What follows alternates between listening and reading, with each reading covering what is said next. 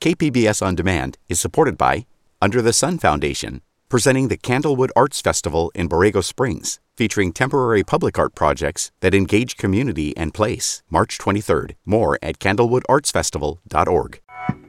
Rest in peace, road user charge. San Diego scraps plans to make drivers pay by the mile instead of by the gallon. This clearly was not buying them any goodwill with the public. I'm Andrew Bowen with Jade Hindman. This is KPBS Midday Edition.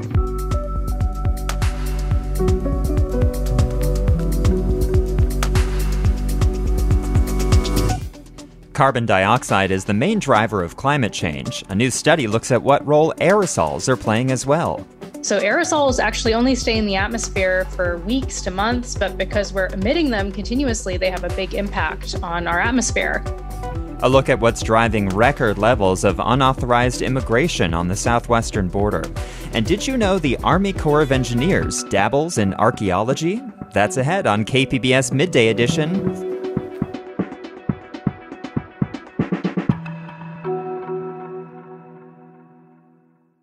KPBS On Demand is supported by Under the Sun Foundation, presenting the Candlewood Arts Festival in Borrego Springs, featuring temporary public art projects that engage community and place. March 23rd. More at candlewoodartsfestival.org. San Diego County is no longer planning to charge motorists a fee for every mile they drive. The so-called road user charge had been a key component of the county's regional transportation plan. It was meant to help raise revenue for infrastructure and cut back on car travel, the county's biggest source of greenhouse gas emissions. Regional leaders voted Friday to kill the road user charge, but there are still big questions about what might take its place.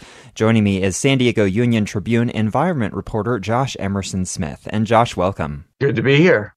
Let's start with some definitions here. How much would this road user charge have been, and when might it have taken effect? It was supposed to come into effect in 2030, and it was going to be about 3 cents a mile. And as things stand now, legally at least, the county could not impose this charge right today, right? What would have to change in order for it to actually be implemented? Well, the state has to come up with the plan of how to implement road user charges. They've had a pilot program since 2015, and they're still working out the kinks. And I believe there would actually have to be some legislation associated with that as well. So it's pretty far off in terms of having all the details worked out. California already has a gas tax that funds a portion of our transportation infrastructure. So why this desire to switch to a new system of charging drivers by the mile instead of by the gallon? Well, it's to replace the dwindling revenue from the gas tax as more people drive electric cars, and really as more people drive more fuel efficient cars, the money that we collect from the fuel taxes has gone down. And so that's why we increased the fuel tax a few years ago under SB1, but eventually we'll need something to replace it because people are expected to drive electric cars at an ever-increasing rate into the future. San Diego Mayor Todd Gloria was one of the elected officials who wanted to strike this mileage fee from the regional transportation plan. And that, of course, is the long-range planning document that's put together by the agency SANDAG. What reason did Mayor Gloria give for his opposition to the charge? He said that it was too burdensome on people, especially when the public transit infrastructure is yet to really be expanded. And it seemed like it was a very unpopular tax, and the agency is trying to figure out how to gain public support for this. And this clearly was not buying them any goodwill with the public.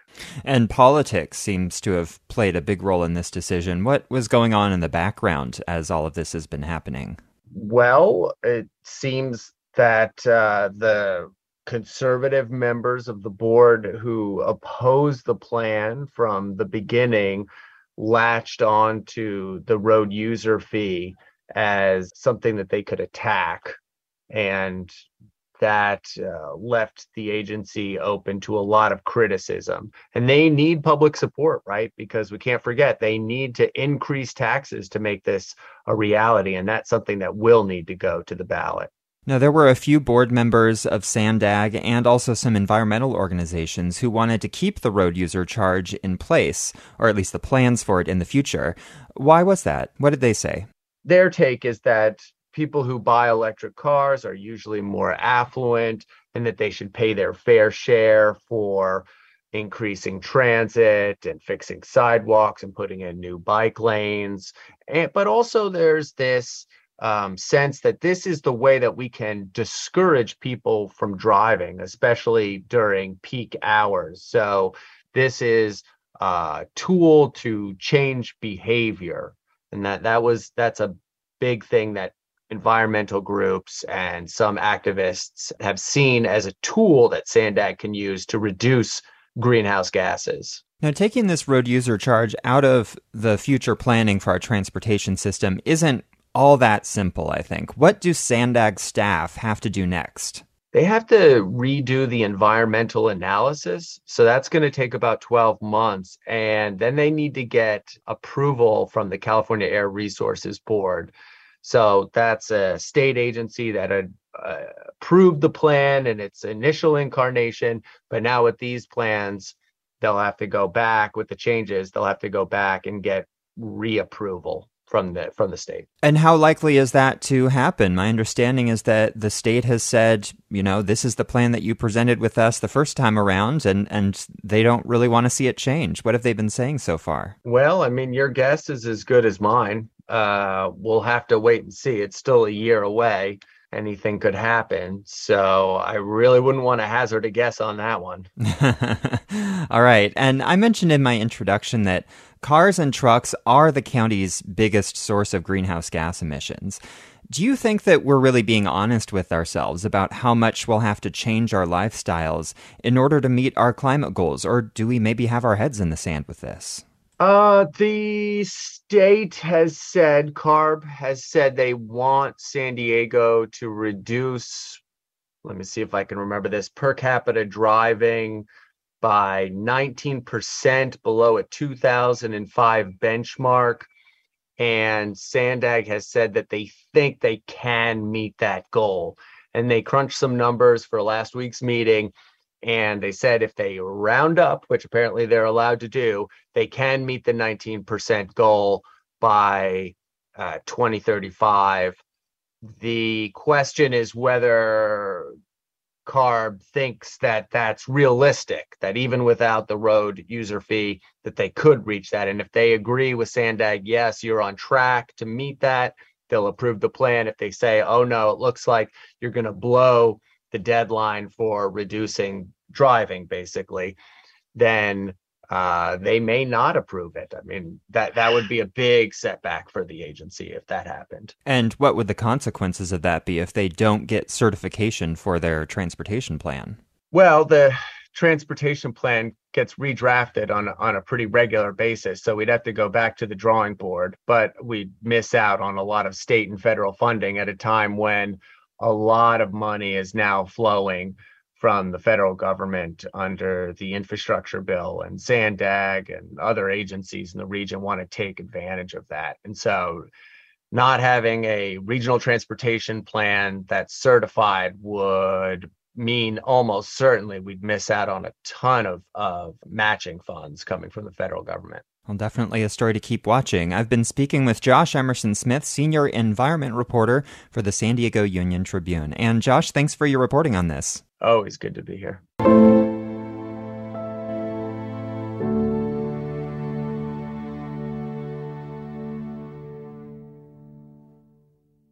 When talking about emissions and climate change, the conversation often focuses on carbon dioxide emissions. But a new study led by the University of Texas, Austin, and UC San Diego is bringing forward new information on aerosol emissions and their impact on climate and human health.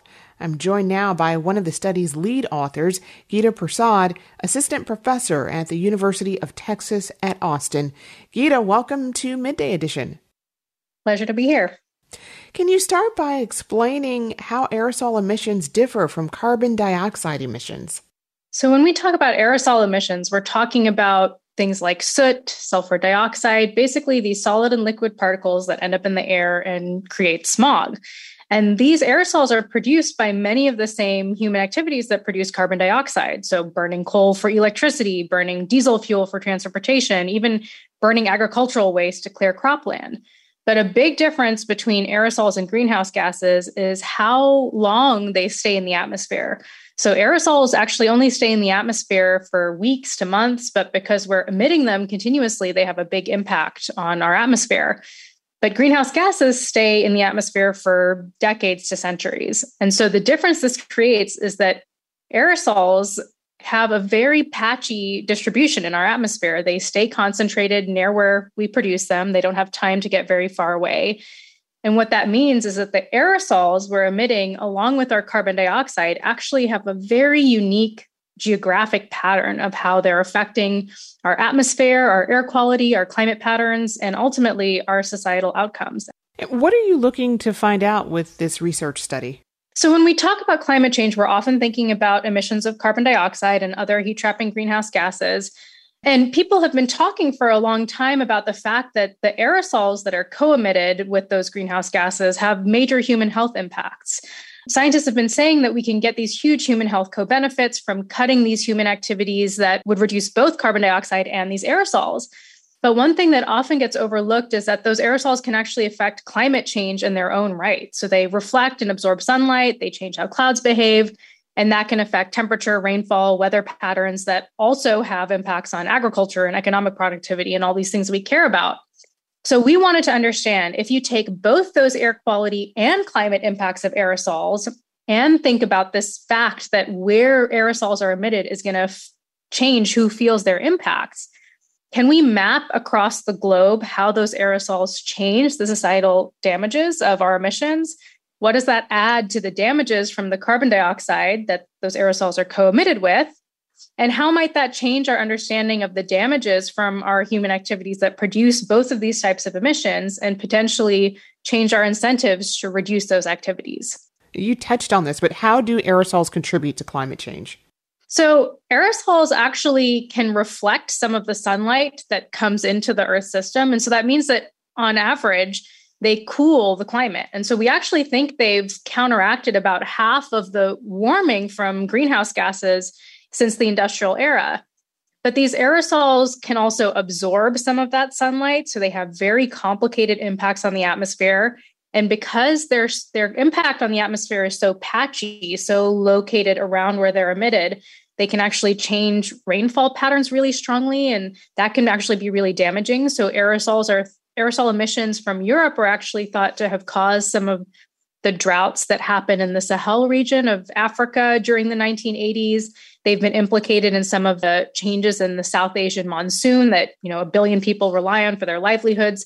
So these aerosols are actually really strong players in the climate system, both in the way that they counteract the effect of greenhouse gases and in the way that they create their own unique risks through their effect on rainfall patterns. What are the most common emitters of aerosols today? So a lot of the major sources of aerosols are very similar to things you might hear talked about with carbon dioxide. So a big one is coal burning for electricity generation or for cooking in certain parts of the world or for heating in certain parts of the world. Diesel fuel in off-road vehicles is a big source of aerosols. Often those are more poorly regulated than other forms of transportation. And agricultural waste burning to clear cropland or to burn waste products after harvest is actually another big source of aerosols. And those are all of the human sources of aerosols. There are also natural sources. So wildfires are actually a big source of what we might think of as natural emissions of aerosols, even though we're now realizing there may also be a human component to those emissions as well. What kinds of impacts did aerosols have on the regions you studied? Basically, what we did is we wanted to understand, we know that these aerosols have different impacts on the atmosphere depending on where they come from. So if we think about all of the different regions where these aerosols have come from in the past, so whether it's the US or Western Europe or China or India, where it's coming from now, or places like East Africa, where we think these emissions might increase with industrialization, let's map how that changes the air quality at the surface, which we know has big human health impacts, how it changes these rates of cooling in different places, and how it changes these rainfall patterns that we know are really important. And so what we found is that depending on where you emit these aerosols, You get very different strengths and very different geographic distributions of these changes in air quality, rainfall, temperature. And we know that all of those factors really affect societal outcomes that we care about, things like infant mortality, how productive different crops are, how productive our overall economy is. What type of policy changes would you like to see as a result of this research? How can governments better handle this problem? One of the benefits that the framework we've created provides is it lets us really create this global mapping of not just the impacts from the carbon dioxide we're emitting, but also these other pollutants, these aerosols that are coming along with the carbon dioxide and creating their own suite of impacts. And so one of the things that we can actually do with this framework is we can map what the total societal impacts are of different policy approaches we're taking. So one example is the Paris Climate Agreement. One of the approaches taken in the Paris Climate Agreement is what's called the fair share approach, where all countries try to cut their carbon dioxide emissions to the same carbon dioxide emissions per capita. But what we found is that actually doesn't reduce these aerosol-driven impacts like infant mortality or crop impacts compared to our current conditions. And that's because that approach actually targets emissions cuts in places that already aren't producing that much aerosol and don't have that many aerosol-driven damages. So one of the things that we're hoping is that this framework can help us design our policy so that we get the maximum societal benefits and allows us to see places where we can target cutting these aerosol emissions so that we can reduce some of these impacts.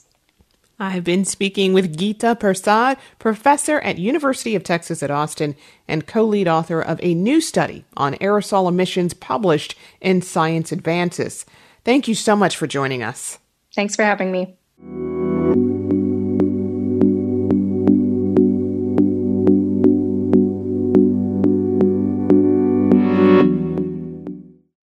KPBS On Demand is supported by Under the Sun Foundation, presenting the Candlewood Arts Festival in Borrego Springs, featuring temporary public art projects that engage community and place. March 23rd. More at candlewoodartsfestival.org. This is KPBS Midday Edition. I'm Andrew Bowen with Jade Hindman. Unauthorized immigration across the southwest border is at historic levels. Numbers released by U.S. Customs and Border Protection show there have been more than 1.9 million unauthorized migrant crossings in the last year. Joining me to talk about what that means for San Diego is iNewsSource border and immigration reporter Sofia Mejias Pasco. Sofia, welcome. Thanks for having me. So while the number of unauthorized migrant crossings along the southwest border is at an historic high, the numbers of people crossing in the San Diego region is not. So what are your key takeaways from these new numbers? Yeah, that's right. San Diego is just one of 9 sectors along the U.S.-Mexico border, and we are seeing unauthorized crossings that are pretty low compared to other areas of the border. So in the last 11 months, Border Patrol had more than 160,000 encounters with individuals they suspected of crossing into the U.S. illegally here in San Diego. But when you look at other areas like the Rio Grande Valley in Texas, they had more than 440,000 encounters. So you can see that San Diego isn't a major driver of these record numbers that we're seeing, but it is true that since 2020, we've seen a significant increase in unauthorized migrant crossings. Do we know what's driving this increase in unauthorized migration?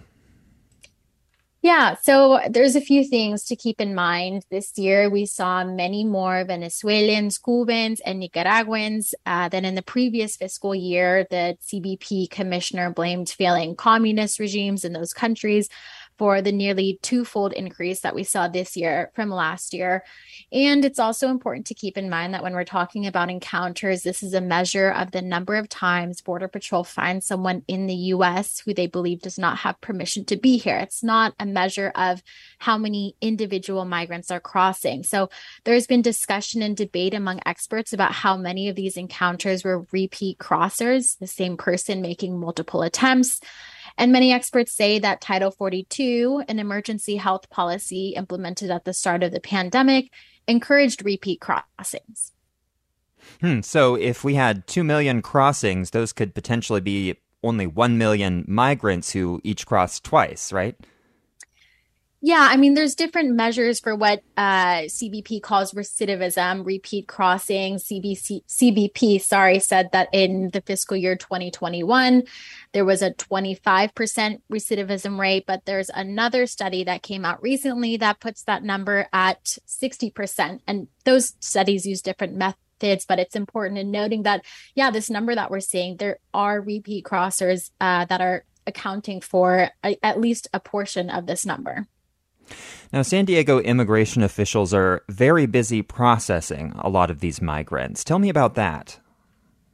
Yeah, I spoke with Chief Patrol Agent Aaron Heike about what's going on at the border in San Diego right now. He said his team is pushing very hard to deal with the numbers that they're seeing. He says that they encounter between 500 to 700 individuals each day just in the San Diego sector. And on top of that, they're bringing in migrants who have been apprehended in other parts of the border to help take the pressure off of areas like Yuma, Arizona, and Texas, who are dealing with much higher encounters right now.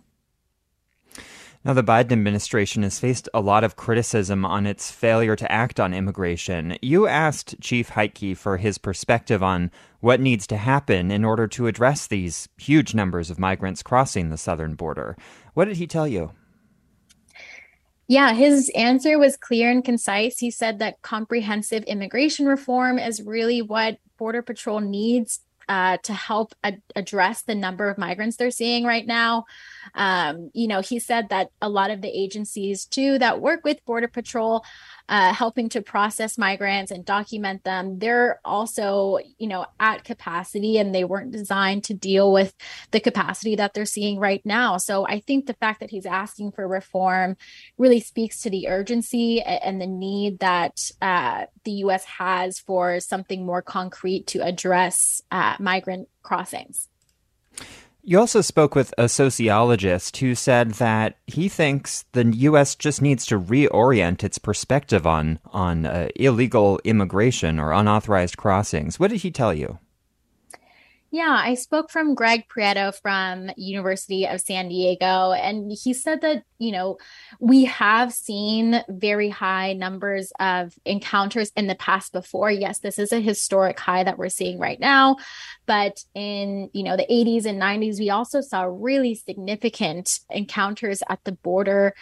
And more recently, with the tens of thousands of Ukrainians that arrived at the start of the Russian invasion of Ukraine, U.S. did sort of pivot its policy to give parole to many of these Ukrainians. So he's saying that the U.S. has demonstrated an ability to provide a humanitarian response to arrivals and crossings at the border, and that's what we need to do in this situation as well. I've been speaking with iNewsSource border and immigration reporter Sofia Mejias Pasco. And Sofia, thank you so much. Thanks for having me.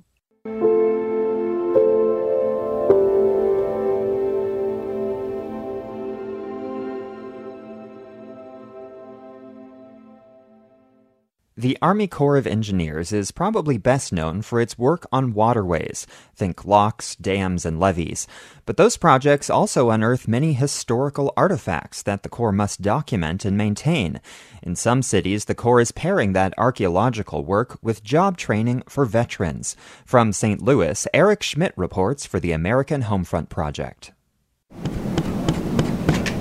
Lab technician Richard Schmidt is hard at work, carefully rubbing away some old adhesive on a set of 35-year-old documents. You can kind of see it, I don't know. It's just sticky. Schmidt, a Navy veteran, bounced through a few jobs before landing here at the Veterans Curation Program, where today he's cleaning the field notes from an Army Corps project in Pennsylvania. This used to be a lot dirtier, so I took off all the mud that was loose. Elsewhere in the small office in downtown St. Louis, other veterans like Chris Miller rustle through bags filled with small artifacts. A lot of just what people would call rocks. A lot of rocks. There are rare objects too, like arrowheads and pottery shards. Every artifact is weighed, labeled, cataloged in a computer database, and eventually photographed. It's vital work, says Sharon Kenobi, an anthropologist with the St. Louis district of the Army Corps of Engineers. And the Corps has turned to former service members to do it. Twice a year, Kenobi's lab brings in a new set of vets to serve as paid lab technicians. We want to make sure that we have employment. We want to provide job skills for veterans while they rehabilitate these at-risk Army Corps of Engineers collections. So it's kind of a twofold deal. Now, you might be wondering, what part of working with rocks translates into job skills? Lab technician Miller says the work focuses on records management, which applies beyond archaeology. There are other jobs out there besides this that deal with archives and collections of some sort. Coming from an infantry background, I never thought this was possible for a grunt, basically. That's not what we were ever taught. Miller served 10 years in the Army, including 3 deployments to Iraq and 1 to South Korea. More recently, he says he's worked as a truck driver and on river barges, but his body can't handle those roles anymore. In the lab, he's doing less physical work and gets coached on things like resumes, cover letters, interviews, and networking. Before this, I've never dealt with a resume or anything. I've always been in high turnover jobs. So you just go in, apply, you get hired, and start working. Schmidt also appreciates this attention on career development and says it's something he wishes he had sooner after serving 6 years as a bosun's mate in the Navy. And then when I got out, I was just in California, no family. I was more focused on finding what I was passionate about, which is a good thing, but I wasn't focused on a long-term plan. Schmidt says the attention he's getting now keeps him locked on his goal of going into cybersecurity after he finishes up school at Lindenwood University. Kenobi, who manages the nationwide Veterans Curation Program, says it's seen more than 700 vets since it started in 2009, and more than 90% of them have landed full-time jobs or continue to further education afterward. You have people who turn out to be chefs. They have people who, start their own business or, go on to work at a museum or archives, but it's not necessarily archaeology. St. Louis is one of the Corps' 4 locations that does this work with veterans. The others are in Georgia, Virginia, and California, and temporary locations pop up too. Right now, they're at universities in Arkansas and Texas. I'm Eric Schmid in St. Louis. This story was produced by the American Homefront Project, a public media collaboration that reports on American military life and veterans. Funding comes from the Corporation for Public Broadcasting.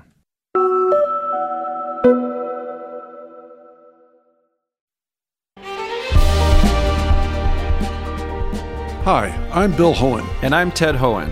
Over the past 50 years, our family has brought many world-class dealerships to Carlsbad, including Mercedes-Benz, Porsche, Audi, Honda, Acura, Jaguar, and Land Rover. That's right. This year we're celebrating 50 years in Carlsbad. So on behalf of the entire Hohen family, we want to thank San Diego. Throughout the years, we've taken tremendous pride in meeting and even exceeding our customers' automotive needs. We value the relationships with our clients and look forward to serving you for years to come. We invite you to visit one of the Hohen Carlsbad dealerships or hohenmotors.com.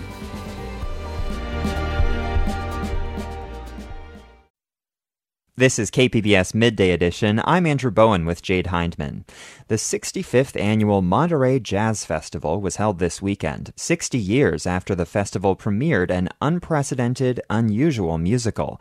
It was called The Real Ambassadors, and it featured a glittering array of jazz titans, including Louis Armstrong. This was the height of the civil rights movement, and the musical cast artists of different races, challenging racism and social injustice through jazz.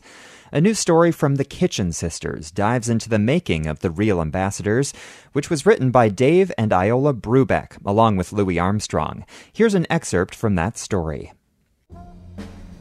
The Jazz Ambassadors, Duke Ellington, Dave Brubeck, Dizzy Gillespie, were chosen to go overseas on behalf of Uncle Sam. My name is Keith Hatchek, author of The Real Ambassadors. Dave and Iola Brubeck and Louis Armstrong challenge segregation. These jazz ambassadors, who were largely African American, were really treated like royalty overseas. But when they got home, they were immediately subjected to the same kind of Jim Crow. Oh, Mr. Armstrong, you'll have to come in through the loading dock at the Waldorf Astoria. You can't actually come in through the front door, even though you're playing here. That was an injustice that really started gnawing at my dad. I'm Chris Brubeck, the third child of Dave and Iola Brubeck.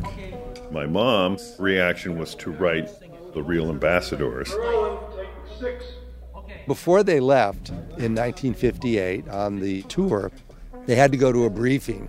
A very sort of officious man says, when controversy comes up, you head in the opposite direction. You should just be smiling and playing your music. Remember who you are. Remember who you are and what you represent. Never face a problem, always circumvent. Stay away from issues, be discreet. When controversy enters, you retreat. Remember who you are and what you represent. Always be a credit to your government. No matter what you say or what you do, the eyes of the world are watching you. Remember. It begins by talking about Thomas Jefferson and Lincoln and the founding principles, but by the end, they're swinging and singing about Count Basie and Jelly Roll, what it means to live a full and good life. Jelly Roll and Basie helped us to invent a weapon that no other nation has, especially the Russians can't claim jazz. Remember who you are. The truth is, Louis Armstrong was the one who influenced the State Department jazz ambassador tours. My name's Ricky Riccardi. I am Director of Research Collections for the Louis Armstrong House Museum. In 1955, Louis embarked on a 3-month tour of Europe. There was literally riots in Germany, crowds screaming for him in Paris, and there was such a buzz that Columbia Records records this album called Ambassador Satch. The New York Times, at the end of 1955, wrote, America's greatest weapon is a blue note in a minor key, and right now its most effective ambassador is Louis Armstrong. That really got the State Department involved. Passport, shop, identification, visas. In 1957, the State Department was getting ready to send him to Russia, but that's when Armstrong put his career on the line to speak out against racial injustice in Little Rock, Arkansas. Little Rock, Arkansas, and the first phase of the trouble. The white population are determined to prevent colored students from going to the school their own children attend. Armstrong had not spoken out before, and he had been getting some criticism from younger African-American commentators throughout the 1950s. When he turned on the TV in his hotel room and he saw the tragedy that was unfolding in Little Rock with the effort to integrate Central High School, he immediately called the hotel front desk and said, I need to dictate a telegram to the White House. National newspapers published the story. Satchmo calls Ike a coward. If these people are allowed to spit on a little black girl who can't even go to school, a person like me doesn't even have a country. What are you going to tell the Russians when they ask you about the Little Rock incident? It all depends what time they send me over there. I don't think they should send me now unless they straighten that mess down south. That was one more piece of inspiration that they used in creating the character of Pops for the Real Ambassadors. 1, 2, 3. I'm the real ambassador. It is evident I wasn't sent by government to take your place. Armstrong's band, the All-Stars, it was an integrated band. He often had white musicians. When they would tour the South, he could not play with that band in New Orleans, his home state of Louisiana. So I represent the government don't represent some policies. In 1949, being crowned the king of the Mardi Gras, to not be able to give a free concert, this was tearing him up. Segregation is a legality, isn't it? After Armstrong spoke out against Little Rock, he kind of made it his policy to stop speaking out until March of 1965. During the march on Selma, Alabama, Bloody Sunday, Armstrong was on his way to go behind the Iron Curtain for the very first time. Reporters in Denmark kind of got up the nerve to ask him, well, we don't see you out there marching, what are you doing for the cause? And he said, listen, the best thing I can do is play my music, and if I was going to go out there and march, first thing they would do is punch me in the mouth. Without my lips, I can't do what I do best for the cause. The reporter said, oh, you really think they would beat Louis Armstrong? And he said, they would beat Jesus if he was black and marched. I went it in. Ain't got a friend.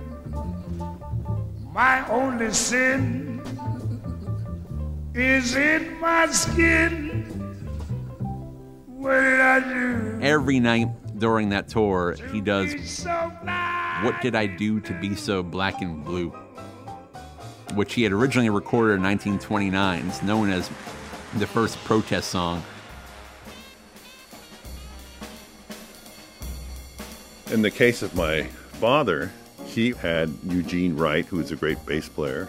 He's African American. There was a whole big Southern tour, and then the head of the school, oh man, you know, we can't have black people playing with white people.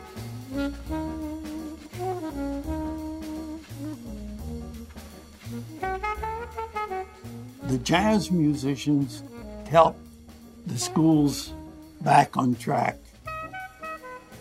One of our last concerts, students were stamping on the floor, and we were in the locker room underneath, and it was such a roar of feet because we were an hour late.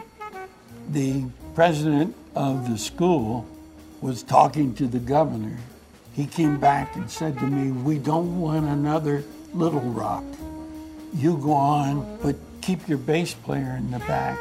So the second tune, I told Eugene, "Your microphone is broken. You'll have to move out in front of the band and use my speaking mic, and I'd like you to do a solo."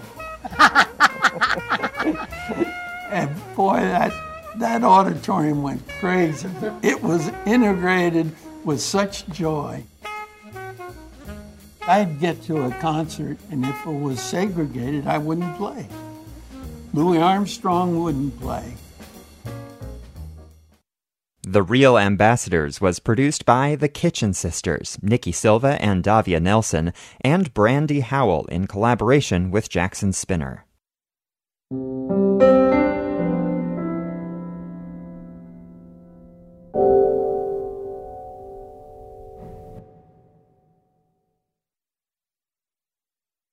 We're going to keep talking about jazz now with an encore performance from an interview we first brought you last summer. San Diego jazz pianist Joshua White thrives on improvising and working out music with other musicians during performances. For our influential music series, he picked 5 iconic local musicians whose work has impacted him and the jazz scene in San Diego and beyond. Here's Joshua White in his own words.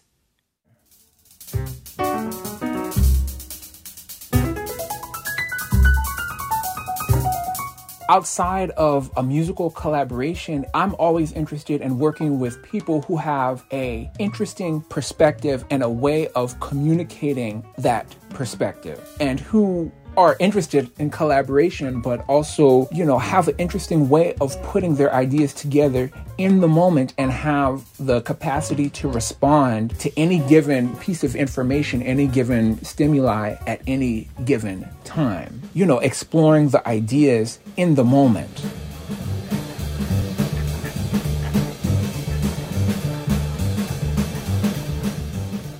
I think I met Charles McPherson back in 2003 at the inaugural year of the UCSD Jazz Camp. And just so happens at that program, I got to meet some of the greatest internationally touring artists who also live here in San Diego. And one of those individuals was the great Charles McPherson. And it was truly an honor to meet him and to hear him live in person at that formative time in my development. So in meeting Charles McPherson and learning more about him, his history and his music, I immediately went to the record store, and I would say this particular recording suddenly was the first recording that I purchased by Charles McPherson.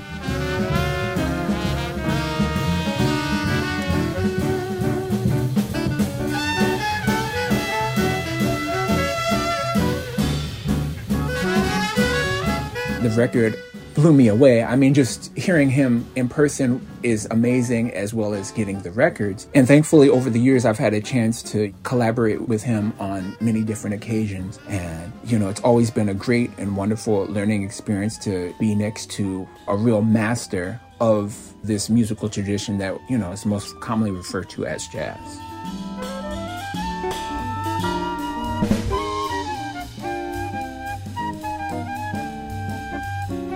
I first met Holly Hoffman at that same music program at UCSD in 2003, and I would say that our connection was through the flute, because at that time I was playing the flute as well.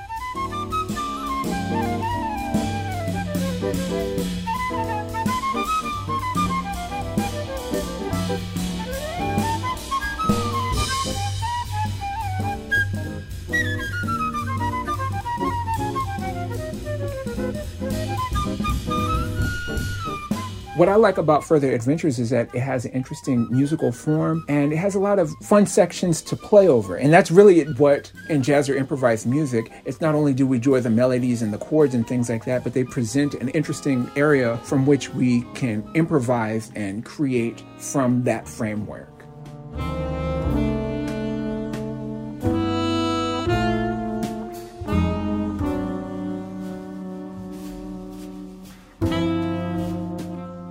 I always equate working with Mark Dresser and his music and his bands as sort of my college level experience in music theory and composition, because in my personal experience, he's been one of my favorite composers, and he writes these such interesting melodies and harmonies and everything. He's been one of the musicians I would say has opened up a new world to me in terms of what I thought was possible in music and improvisation and in composition. And this particular song, Para Waltz, we've played this many, many times together.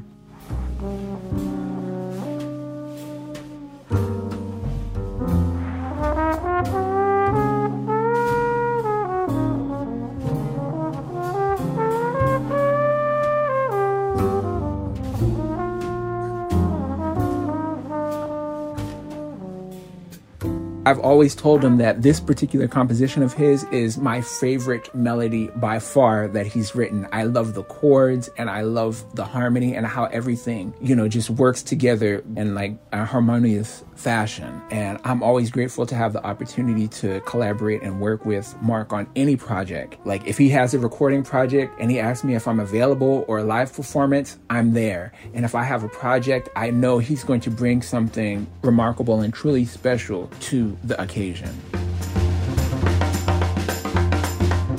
Carried you halfway across the river on my neck, and you stung me anyway. I first met Janae Kendrick, so it's an interesting story. I was playing with Gilbert Castellanos at a jam session, I believe it might have been on Thursdays or Wednesday nights, many years ago. It was at 7 Grand in North Park. So I had been playing there for a few years already. And at a jam session, it's customary that musicians or whomever would like to sit in, once invited, they're able to sit in and join the house band. So I had never met Janae, and she came up to the bandstand and said, I'm a vocalist, I would like to sit in. So she told me just to start wherever I would like to start. And I just started in my natural abstract space, and I wanted to see where she would go with that. And she just jumped right in and just floored me. And I knew from then, if I had a vocalist, how'd I ignore all the things you taught me in the past? What made it worse was knowing that feeling was my last.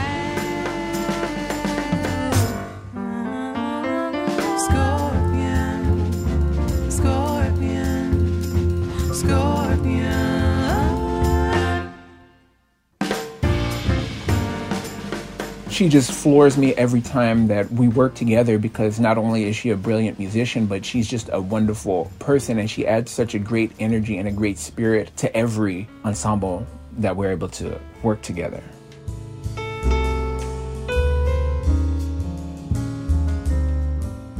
I also met Mike Wofford that first year at the UCSD Jazz Camp in 2003. And really, you can pick any recording from Mike Wofford and you're going to get, a world of knowledge from his playing. But I think that his arrangement of the old standard, My Old Flame, just is characteristic of his grace and nuance at the piano.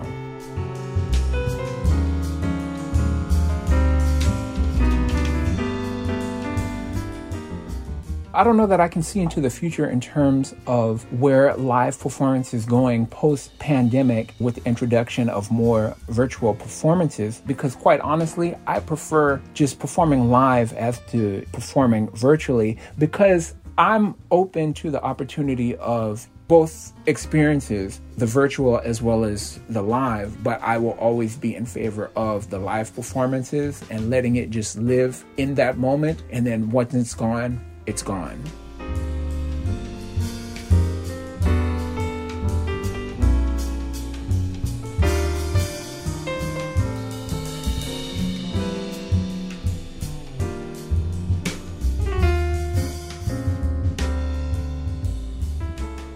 That was local jazz pianist Joshua White. He'll be performing with the Joshua White Trio on October 11th at 6:30 at the San Diego Central Library.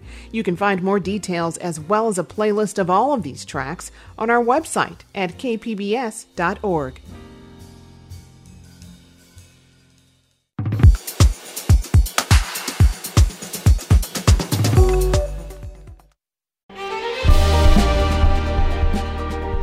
Hi, I'm Bill Hohen. And I'm Ted Hohen. Over the past 50 years, our family has brought many world-class dealerships to Carlsbad, including Mercedes-Benz, Porsche, Audi, Honda, Acura, Jaguar, and Land Rover. That's right. This year we're celebrating 50 years in Carlsbad. So on behalf of the entire Hohen family, we want to thank San Diego. Throughout the years, we've taken tremendous pride in meeting and even exceeding our customers' automotive needs. We value the relationships with our clients and look forward to serving you for years to come. We invite you to visit one of the Hohen Carlsbad dealerships or hohenmotors.com.